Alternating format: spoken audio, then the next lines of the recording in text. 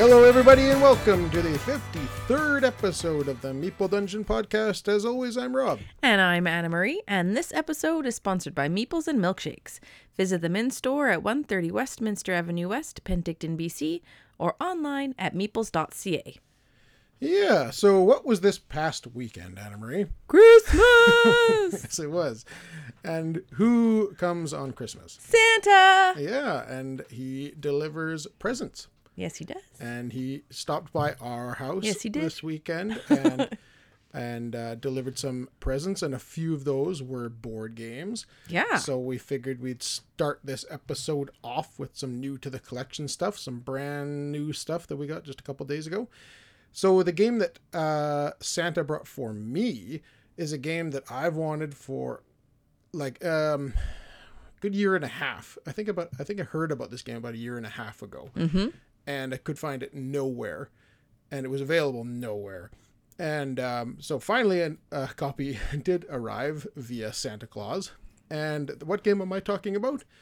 Vagrant Song, a bone-chillingly spooky adventure from Weird Games, I think it is, WYRD Games. And it was designed by Kyle Rowan. And this one has piqued my interest ever since I first heard about it and saw the artwork for it. And it has the artwork of like old timey cartoons. So like almost like Steamboat Willie-ish. Yeah, Steamboat Willie style. I forget what you call that whole style. I don't know. I'm terrible with that. Old school Disney sort of style. Like Cuphead, if people out there are aware of Cuphead, it's that similar style.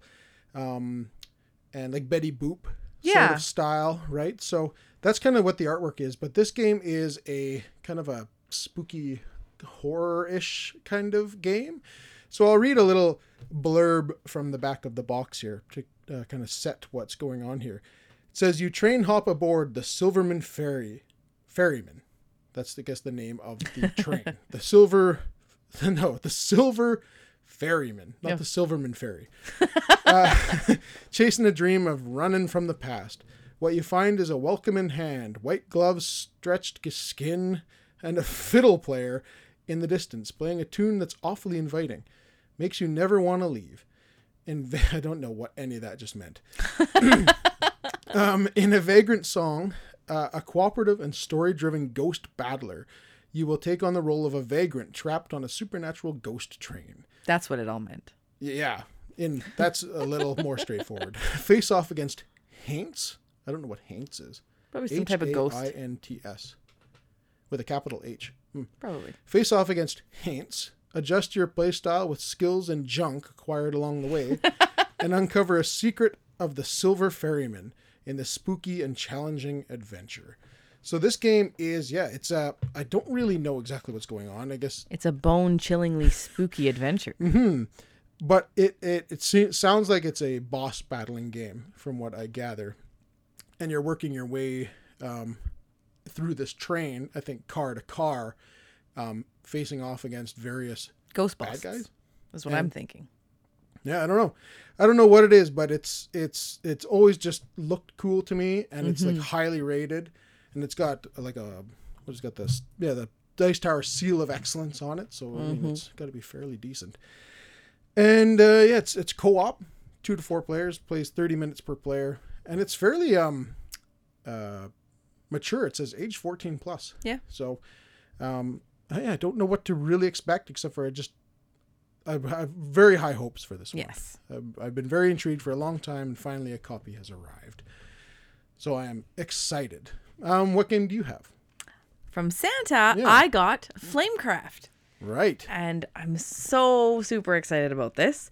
This one is designed by Manny Vega with art by Sandra Tang and published by Cardboard Alchemy. Mm-hmm. And this one is one that I've wanted for a long time.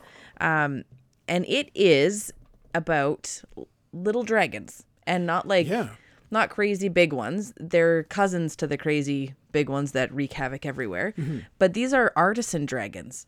So they do all sorts of little things. Glass and things and like sewing clothes and making coffee and things like that.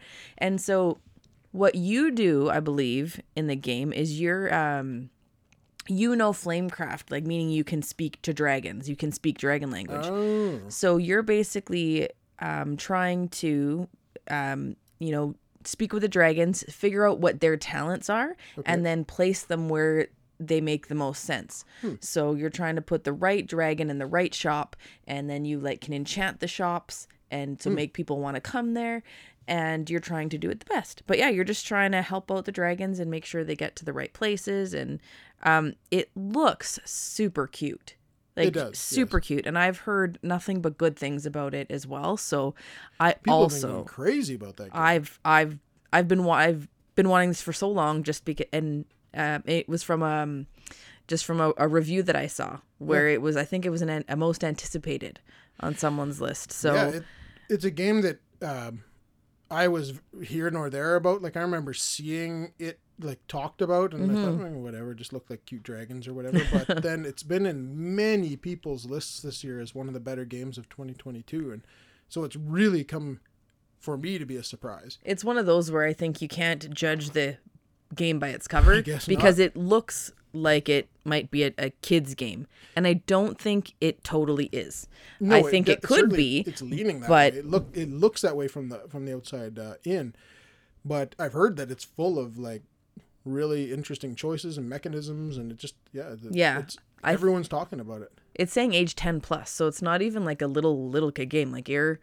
No, it's 1 to 5 players too, so you could play this solo, and it takes about an hour. So that's a great time frame. Published by Cardboard Alchemy. Yeah. And Lucky Duck. Yeah. I think. Yeah. I don't know. Yeah, it sounds cool, and I'm curious more than anything, because everyone's just talking about it. I see it all the time on Twitter, people posting about this. Yeah. So yeah, I'm very curious. Hopefully we can get that played here before the end of the year. Yeah, before that's we my make our goal. top 10 lists of the year. I'm very excited about that episode. Me too. This has been a very good year for games, for sure. So I think that's it for our new to the collection. And this episode, we are going to be doing another a rapid fire review episode in which we are going to feature 3 games again. So let's head on over and review our first game.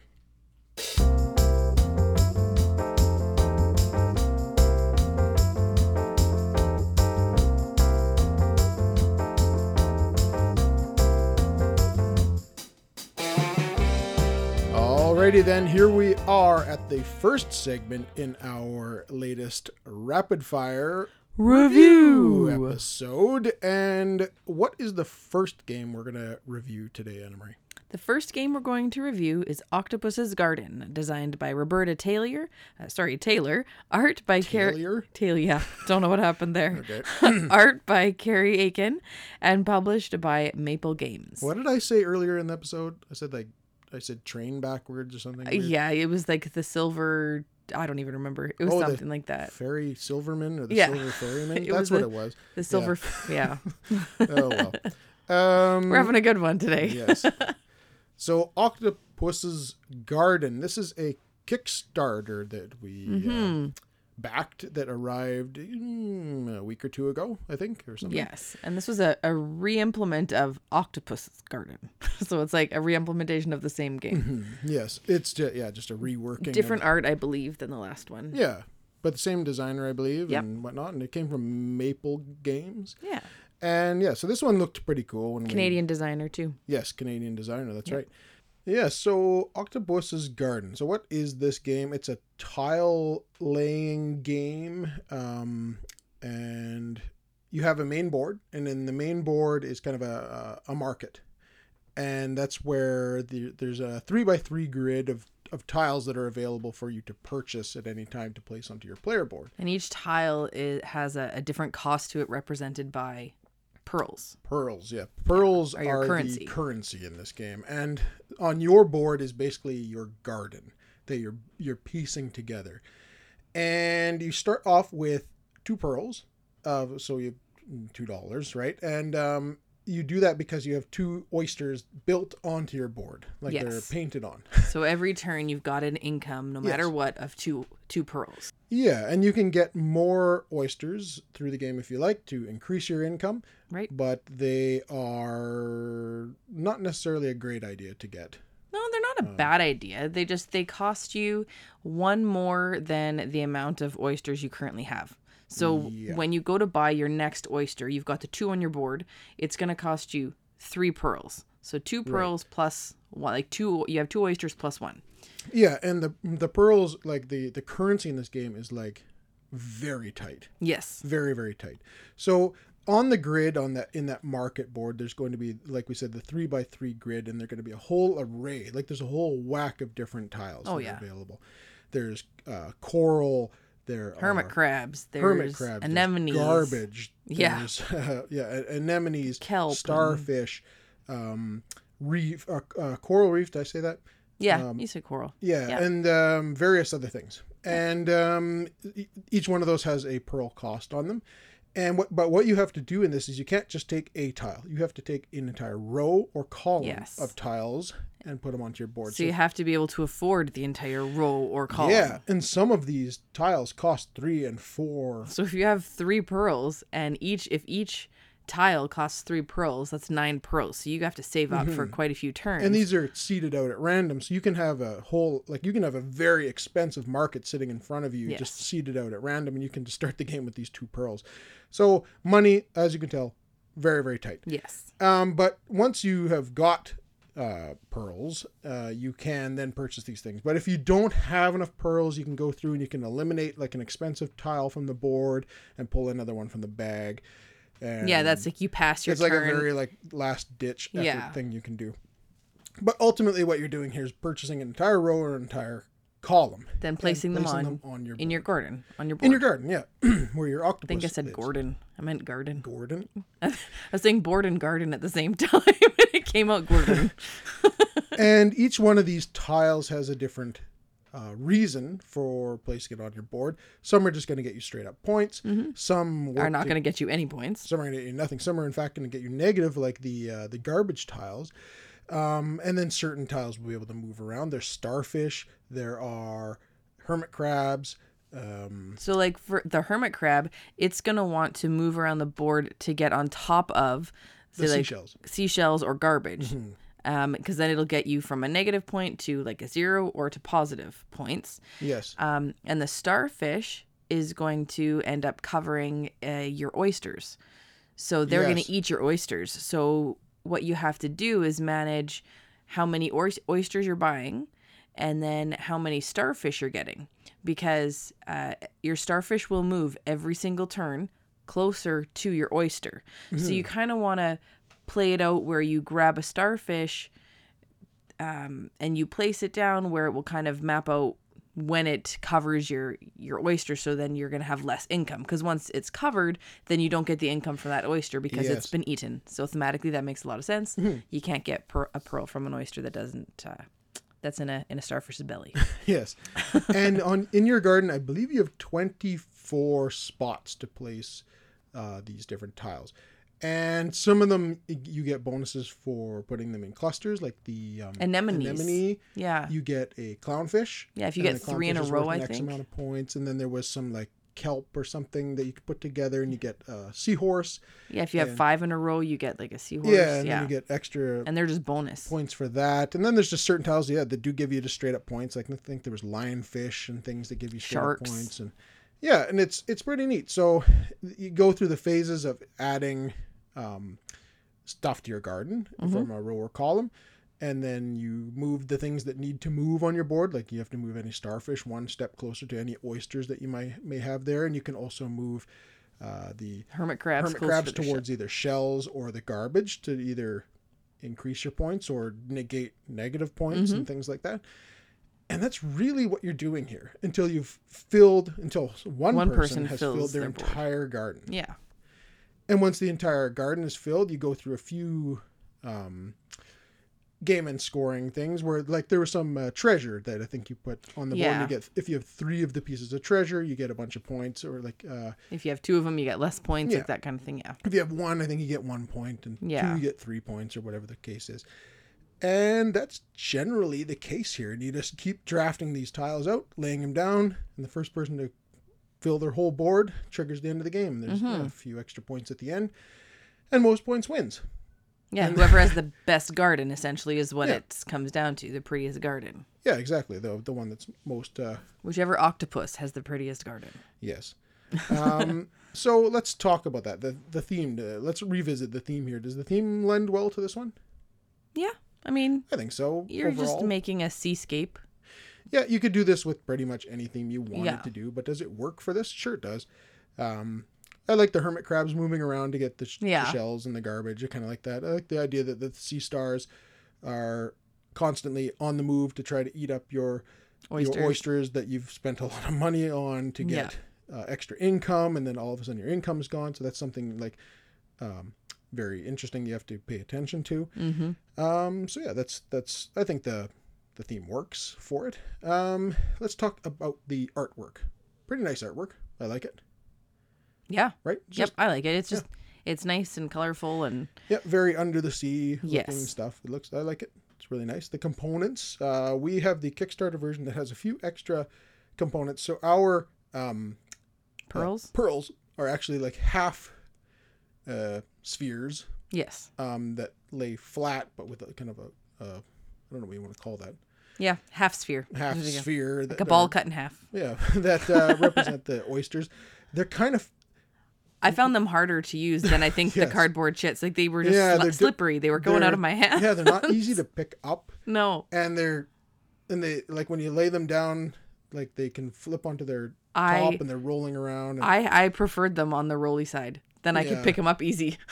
Yeah, I think they look great. They look they really look like nice. little pearls, but they're kind of it's kind of weird to pick up and not that great.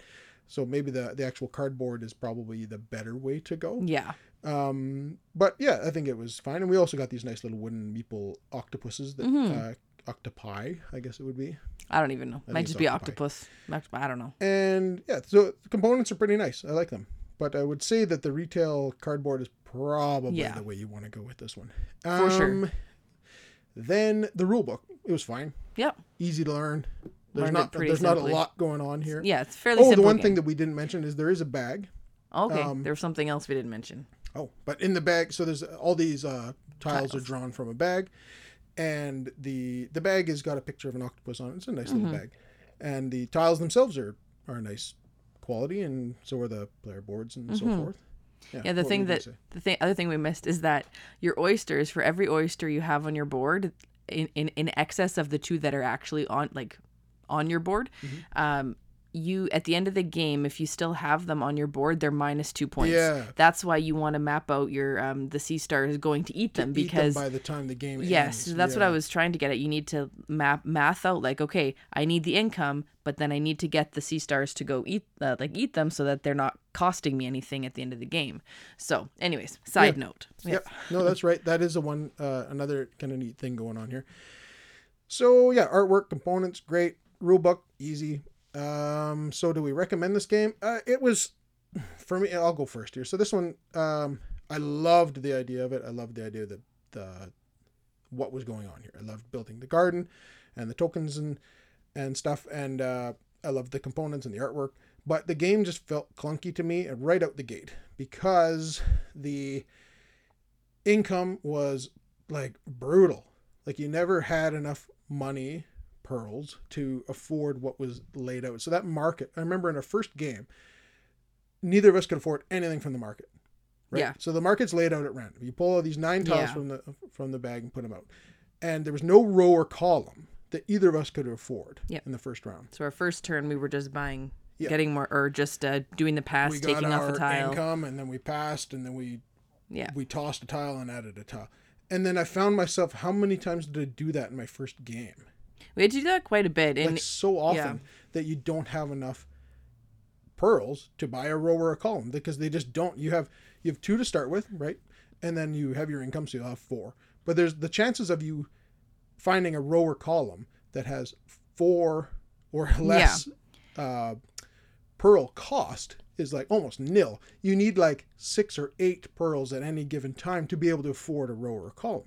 And you almost like half the time have that, I would say. And that's where, just to counter that's where you will, and it's saying the same kind of thing, you might have to negate multiple turns to just gain income, not gain income, to gain income, then spend your income on oysters, then get your income, then spend it on oysters, and you might have to do that. But I feel like that's a bunch of wasted time. I agree. I'm not disagreeing. Again, it should be a quick, like, go and get tiles and build your garden. Yeah. And whoever's got the best garden with all the various, bits and bobs and like things that could work together or don't work together, and negative points. Like that's what this game should be. It should be nice, quick, snappy, and in 20 minutes you've got your garden built, right? Yeah. Whereas this, I felt like you probably played for 30 or 40 minutes because half the time you were just doing something that didn't add tiles to your board, you know? Yeah, I get that. And I think that just, it's a balance of when you have to increase your oyster cost. Yeah, but so that they also don't make the oyster cost easy, right? It should be like, it's you want a new oyster? Well, because it costs one extra than the amount of oysters you have. Mm-hmm. So if you've spent all your oysters, you can't just get one income phase. It has to be 2 income phases before you can do it. So it does. It's what seems like wasting turns. Yes, which I just don't like. Yeah. I'd rather just have a mitt full of pearls to start this with, and I can just start buying things and putting them on. Like that's what I want to do. So fair. It's hard for me to recommend this, although it is fun. But just that aside, like I guess if you just house ruled it and added a whole bunch of pearls to start the game with, and you could just go and buy things that then the game for me would be great. Mm-hmm. I like what it's doing, but I just find that half the time I'm not able to buy anything. Yeah. And I'm feel like you're just spinning your tires. I don't think you bought enough oysters, when we played. I don't know. So it was a bit disappointing for me on my end. But I think you could simply house rule that and fix that by because it comes with a whole ton of pearls. Like, it's like you got way more pearls than you could ever use in this game, really, for like a 2-player game in particular. So I think that's what I would do, and then I think you could have a lot of fun with this. It should be quick and cool. Yeah. Because it has, at its core, I really like what it's doing. Right. But the pearl economy just didn't work properly for me. But yeah. So that's Octopus Garden from Maple Games. We're going to head on over to game number 2.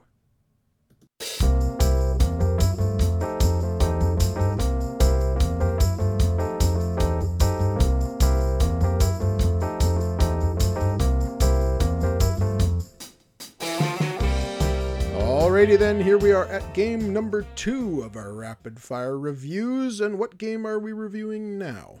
We are reviewing Turing Machine, designed by Fabian Gridel and Johan Levitt, art by Sebastian Bizos, and published by Scorpio Masque.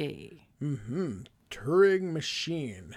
This one is a really weird game. This one is based off of the old school punch card computers. Like I'm talking like the first computers made, where they used a punch card system. It's really hard to kind of describe if you don't know what I'm talking about, but the machine was built off of using paper, cardboard, punch cards, and mathematical formulas for it to run properly. Mm-hmm.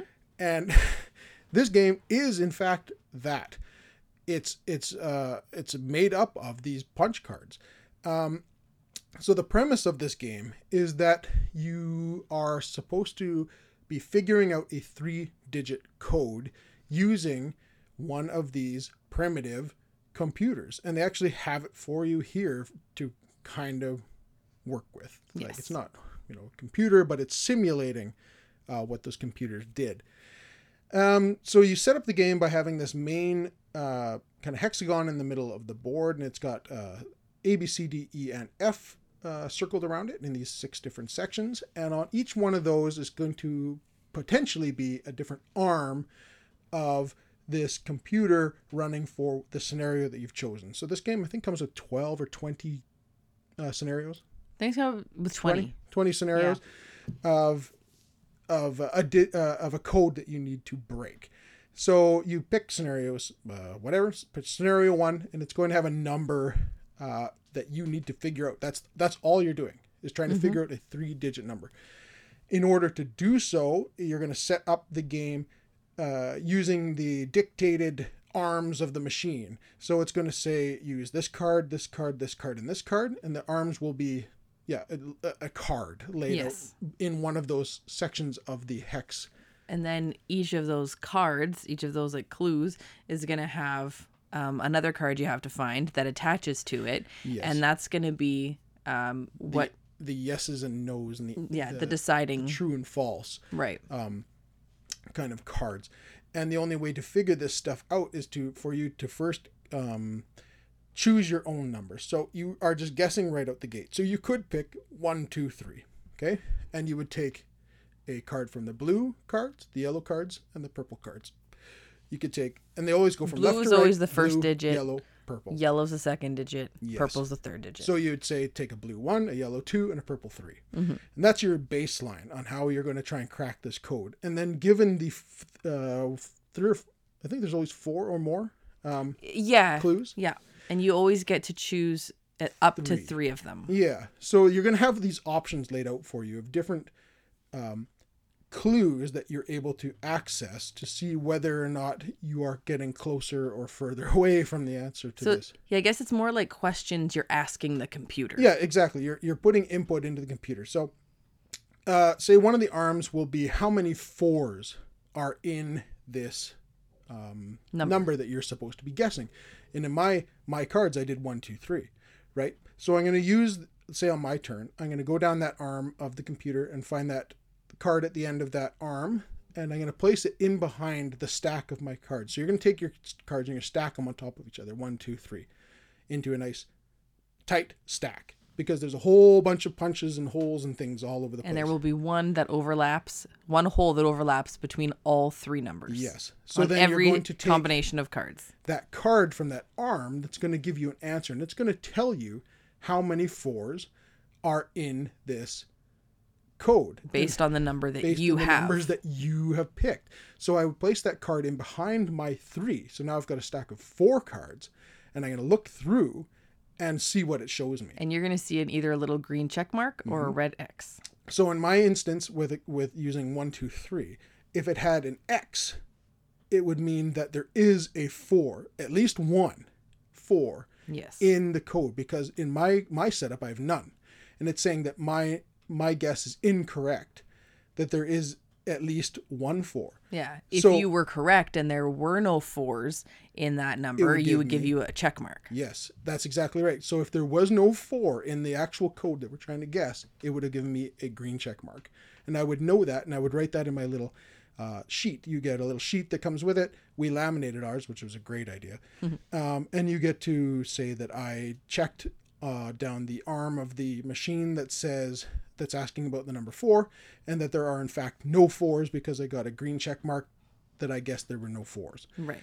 And then I would be able to check 2 more arms of the machine and see what information I could gather, whether maybe one number is bigger than another, or one number is equal to another number, or something along those lines. And I would get 3 different pieces of information which would directly correlate my number versus the number we're trying to guess. Yeah. And I would have good answers, bad answers, whatever it might be. And then once everybody's done that first round, so everybody's, checked up to 3 of the kind of the clues there, then you decide, do I know what the number is? Do I want to make a guess at it? Or no, I need more time. So you'll either do at the same time, everyone will either put their thumb up or thumb down. So if anybody has their thumb up, that means they're ready to guess. They guess. If they get it right, they win. Yep. If they get it wrong, the other person wins. Or if they have more people, they can continue on trying to guess the number. And then you just keep going through round like that over and over. Yeah. However, you want to try to guess it with the least amount of clues possible, because if 2 people guess it on the same round and they both get it correct, whoever got the correct answer with the least amount of clues taken will win, essentially. Yeah, so if in the first round we both, did 3 clues and we both got a whole bunch of information, and we both decided to go to the second round because we weren't sure yet. Yes. And we went to the second round, and I checked another one of the arms of the computer versus, oh, and I should mention that in between rounds you can flip the cards out, right? So you're picking another number altogether. You're taking cards out of your hand and replacing them with different ones just to try to make it closer to the number that you think it might be. Yeah, and then you can get more information from the clues. Then you can use, because you're not changing change any of the clue giving stations. You're just changing your number to check against the clues. Yes, so you have to keep that in mind, that to switch out your numbers to use against the same clue givers to see if you can get more information. Right.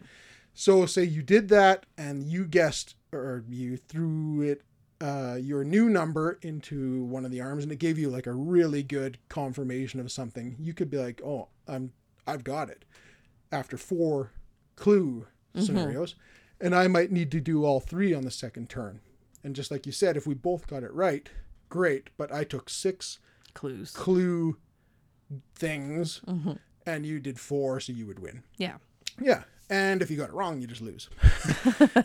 So it's really, really interesting and thinky. You really have to think. Like, you can't just assume anything in here, because it's like, I assumed and was, oh, right, no, that's wrong. Of course it's wrong. After I thought I was so sure. I've done it too. Yeah, that I was right. And I was like, oh, but that number has to be bigger than that number. I already knew that. I forgot and I even wrote it down, and I still just didn't. So this, the thing is, it's a deduction game at its core. And you're just trying to figure out the number, and it's fascinating how they med this. I haven't any clue. This stuff is way beyond me. But it's super neat.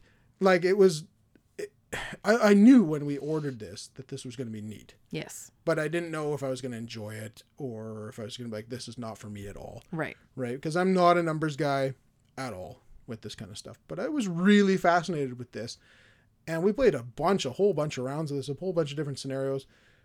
I really enjoyed doing it. And something we should mention, a couple things. One, the book like the rule book, it'll give you 20 scenarios, but there are, they have a link like online, and there are so many. So you will never run out of content. Oh, right here. 7+ million problems to solve. And there's the QR code that you can go to get it. Yeah. And also they have, like Robbie said, we laminated our sheets so we can just use the dry erase on them. But, if you run out of paper, they've got on their website as well, they've got sheets that you can print off if you need to. And we should mention that you can play this competitively, which is what we've been doing. Each of us trying to beat each other to figure out the code. You can also play it cooperatively, and you can also play this solo. Yeah. So it's really interesting. So hopefully that kind of made sense about what you're trying to do. Trying to crack this code by using the clues and using these punch cards. I think we did. It's really kind of hard to describe. If you haven't seen this type of stuff before, then you really don't really know what we're talking about. It's hard to envision this. But I think we've explained it as best we can. So there's no theme to talk about here. So the components. Numbers is the theme. Yeah, it's just numbers, cracking codes. The components were great. Yes. Yeah. These punch cards line up absolutely perfectly when you stack them and you're trying to find your X or your check mark. And that's what had to be, right? This game could not exist. Like, this would be awful if you're like, so is that a check mark or is that not? I can't, like, it's part of it's showing, and that's not the case at all. They line up perfectly. Like, it lines up absolutely perfect. There's no question whether you got a big red X or a big green check mark every time you're trying to figure something out. Yeah. Because if that was the case, oh my goodness, you would just like never ever play this. If you were like, well, it said it was true, but it was wrong, right? Like, no, it's so that is not the case. This is deadly accurate. Yeah. So components. Awesome. Jump the gun, artwork, there's not really any. It's kind of like, it's just math. Yeah. Like, it's just numbers and codes. Yeah. And it looks nice for what it is. Yeah. Like, it's laid out well, and it's very techie looking kind of thing, and so it's fine. But there's no real artwork to say.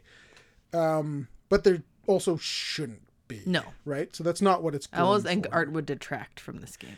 Yeah, this is trying to be very scientific and very, that's what it's trying to do. Yes. Rulebook was fine. Yeah. This is pretty. So it's easy game to understand what you're attempting to do. The difficult part of this game was trying to understand the clues arms of the computer. Yeah. Because some of them are very straightforward. That'll tell you how many 4s are in this. And if I had 3, 4, 5 was my number and I got a green check mark, I know that there's only 1 4 in the number. I'm not sure if it's the one that I've selected, whether it's the middle number or the first digit or the third digit. But I know that there's 1 4. So that's easy enough to figure out. But then there's ones that are like the blue number, which number is bigger than both the others, and you're trying to figure out. There's some that I still will pause and look at. I have to read it like 4 times. I have a check mark. What does that actually mean? Yeah. Because the thing you have to remember with this is, what does this mean for the numbers that I'm currently holding? Mm-hmm. Like for the 3-digit number that I have, what does it mean for this? And if you keep coming back to that question, it'll make sense. Yeah. You'll figure it out. Because it's confirming things in a weird way that you really have to wrap your head around. That it's confirming your number versus the number the number you're trying to decipher. Yeah. So it's not saying that this, like I said with the 4, it's not confirming that the number 4 is the third number. Yeah. It's saying that there is a 4, and I have 1 4, but is it in the right spot? That I might have to go down a different arm of the machine to figure out.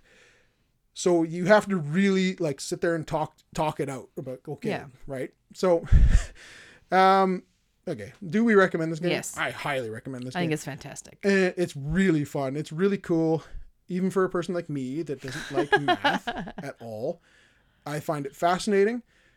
It was staggering up front because I was really getting lost with what some of these arms meant. But once I've figured out how these these arms relate and how these questions relate and how my number is supposed to relate to the number we're trying to find, it's great once you wrap your head about what you're doing. Yes. But it is a tall order up front. Mm-hmm. Oh my goodness. It is not easy for people like me. So the people like me out there, it's not going to be an easy thing to pick up. You say that, but I think like you did pick it up pretty quick. I did.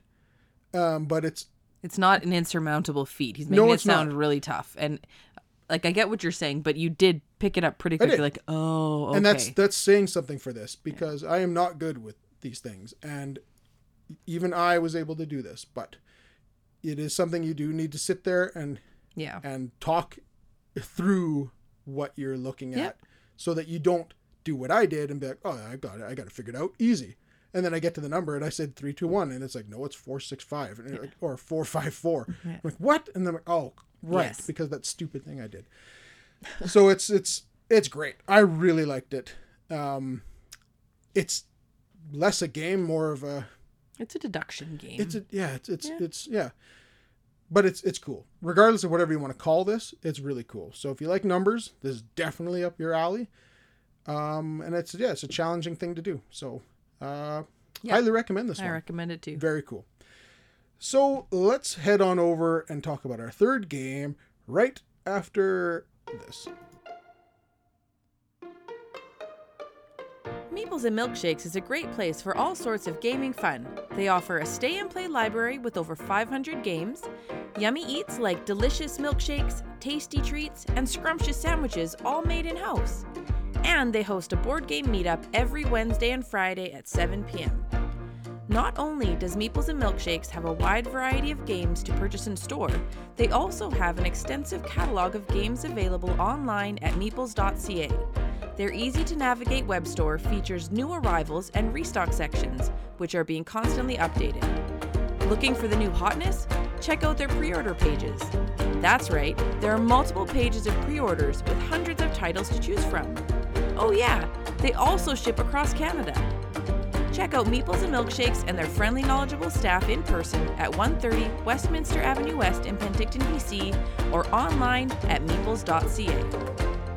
Alrighty then, here we are at our third game of our rapid fire reviews. And what game are we talking about to end the episode, Anna Marie? We are talking about Ready, Set, Bet, designed by John D. Clare, art by Kirk W. Buchendorf and Athena Kegel, and published by AEG, Alderac Entertainment Group. Ready, Set, Bet. So this game we first saw when Rodney and his crew from Watch It Played was having their live streaming event. Yeah, it was like an 8-hour event. Yeah, they were having this big, I forget what the event was. We were watching it anyway, and they were playing this on there, and we just knew we had to. I wanted nothing more than to walk through the TV and join in and play it with them. Yes. Because this game is right up our alley. This game is about horse racing, like at the track. And not that we have anything to do with horses or horse racing, but we just absolutely love this theme of betting on silly horse races. It's really like something that I personally used to love. I used to go to the casino with our buddies back when like my early 20s, and they had an animatronic full blown, like it was probably like 15 feet long and about 6 feet wide track where these little mechanical horses would run around the track, and they were about 3 or 4 inches long, and you just bet loonies on like which horse. That sounds like the kind of casino game I would. It was so much fun. And you'd win like $20 or lose $1 or whatever, and it was just hilarious. It was a lot of fun. And then they replaced it with the digital ones, and it was like, meh, whatever. But yes, this is a theme that I really love. And yeah, so we got this game just before we went to Shucks, and we brought it with us down to Shucks. Just before. Like the day before. Like we drove down to pick it up. We drove down the night to before Meeples. Because it came in that day. And it closed in an hour. And we had to drive to Penticton to pick it up, and then we left the next morning for Shucks. And we played this at Shucks. And we actually met John DeClaire down there as well. And he was super nice guy. Super awesome guy. And he was kind enough to sign our box. So that's pretty cool. Yeah. So yes, Ready, Set, Bet is a horse racing simulation, like as if you're at the track, sort of. Yeah. I'm going to just add, I mean, spoiler alert, if you don't know, we love this game. Oh, yes. But when I first saw it, I saw it before it was on the Watch It Played thing. But I hadn't really looked into it a ton, and this is faux pas on my part. We had just gotten Long Shots, the dice game, which is another horse racing game, but it's with dice. A roll and write. Totally, it's a roll and write. Yeah, it's a different game, also a great game. Yep. But I was like, oh, it's another horse racing game. Like we just got one, so I kind of just washed past it, thinking like, oh, we just got a horse racing game. I don't need another one. And then we saw the Watch It Played, and I was like, oh my gosh, this is so different. I need this game too. And that's when we realized it was designed by John DeClaire. Oh yeah, I had just saw another horse racing. I didn't look into it. My goodness, they're so different and so, oh my goodness. Yeah, Long Shot's a great game. This game though, it's different. It's a totally different type of game. So cool. So let's get into what you're doing. So this game plays 2 to 9 players. So this is like a social event game. Yeah. It's about 45 minutes to an hour Sings long. At the larger player count. Yeah, we played with 6. Yep. I think for a few games. Yeah. Yeah. And you want a bunch of people here. You want 6 or more, sort of thing. Or, 5 to, I guess, but you certainly want more than like 4 for this. Yeah, you want the more players is better. Yeah. And so what's happening here is the main board is a gigantic betting board with a whole bunch of options for you to pick on for horses that are going to come in first place, second place, that they're going to show. So that means that they're actually going to make it past the no bet line. No bet line and so forth. And like just tons of different things you can bet on. Okay? And things keep coming up. Like every round you're going to get, each player is going to pick some different cards that are going to be like individual things that you need to try to bet on or that you need to accomplish. So it's not just the board. Like there's more going on than that too. Yeah. So at its core, it's just like there's like 1,000 different things you can bet on. But then there's the actual horse board, which is run like the track, which is run by one of the people playing. So one of the people that's playing is doing the horse track, and everyone else is betting. And we will also say right out the gate, it is just as much fun being the person running the horses as it is being the person betting. What is that? The facilitator. So like whatever it is. I loved facilitating this game. That was running the track. So what you do is basically you do the ready, set, and bet, and then you go. And this game is live betting on horses. as they race. And how do they move is by rolling dice. So as fast as I can roll the die, these horses are going to move up the track. And there are, 8 horses? 2 to 12, right? 1, 2, 3, Or some of them they've doubled 6, 7, up. 8, 9 horses? Either way. I think if you roll, was it like a 2 or 3, they're together? And if It's you a roll 1 and 2. or No, because No, there you was can only, have- you had to roll 2 dice. Whatever. Either Doesn't way. matter. You're rolling a pair of dice.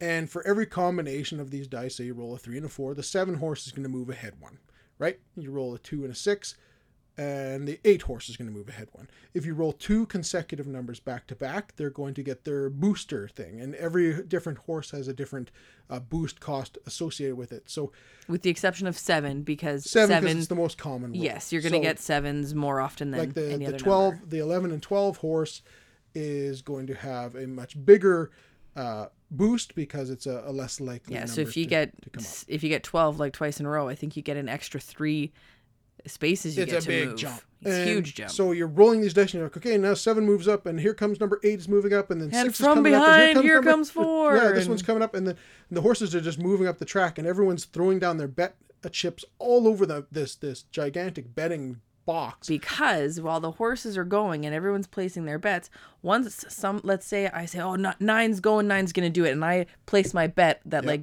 9 is going to get number 1. Nobody else can bet that 9 is going to get number 1. Every spot is only for one person. So you got to be really watching what's going on. And, and betting on what you think is going to happen. Like it's so realistic. Arms are just flying. Anything can happen. People are twitching like, oh, do I want it? Do I not? Yeah, like everyone's like putting their hand in and like just about to put it down. Like, oh no, and then number 7 takes off. And then someone sneaks it in there before them. And then someone else throws it in there just before you were going to bet. And so that's what's going on. We don't need to explain what everything you can bet on in this game is because there's a whole ton of different things. But the whole premise is that these live horses are running and you're watching them run and you're betting as they are running. And then you do several rounds of this and at the end of it, there's a whole bunch of points and whatnot. Yes. But that's the essence of what's going on here. So I think everyone understands what we're dealing with here. Yeah. Does the theme lend well? Yes. It's like tremendous. The theme lends well here. You're like actually racing the horse. Someone is like actually racing the horses. Yes. That's all they do. The horses are actually moving. They're moving. And you're watching them move. And betting on them as you go. You can't get much more thematic than that. 10 is coming up from behind and you put, on 10 to win. Come on, 10! And then you're yelling like, come on, 10, exactly. And there's yelling and cheering and booing and it's so cool. Yeah. The theme is just fantastic.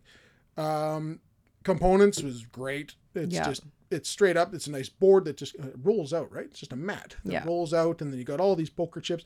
I would recommend upgrading if you could to like real poker chips. So if you have poker chips around the house and you have enough to distinguish different colors between people, that'd be kind of cool. So you could hear them clinking and clanking on the table, right? Would probably really add to this because they're just cardboard poker chips here. But components are great. The little horses are great. Everything fits in a nice little box. It's not a very big box. So components, great. Artwork, really nice. The front of the box is just a nice picture of people at the track. Yep. And watching the horses run and like old-timey sort of thing. Mm-hmm. And but then the board itself is just very like it's a betting board. It's a betting board. Yeah. It's what you would expect from a casino or whatever, with all the green and the bright colors and that is what it is. So the rule book, it's fine. It's easy. This is a very simple game to play. It walks you through it step by step. It's not hard. We learned this and played it in 15 minutes. Yeah. And then we played like 3 or 4 games back to back of this game to finish off our night, first or second night at Shucks. I think. Yeah.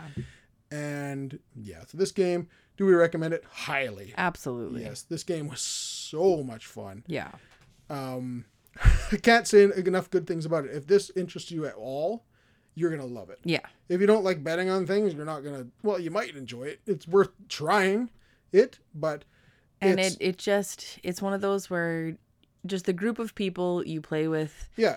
If they're going to be into it, it's going to be fun. It's just a social fun thing. Yeah. With no money on the line, just points, winners, right? Like It's just hilarious. And the rolling of the dice. And if you have a person facilitating this, I mean, you could have someone like kind of suck the energy out of it potentially. Oh, that'd be hard.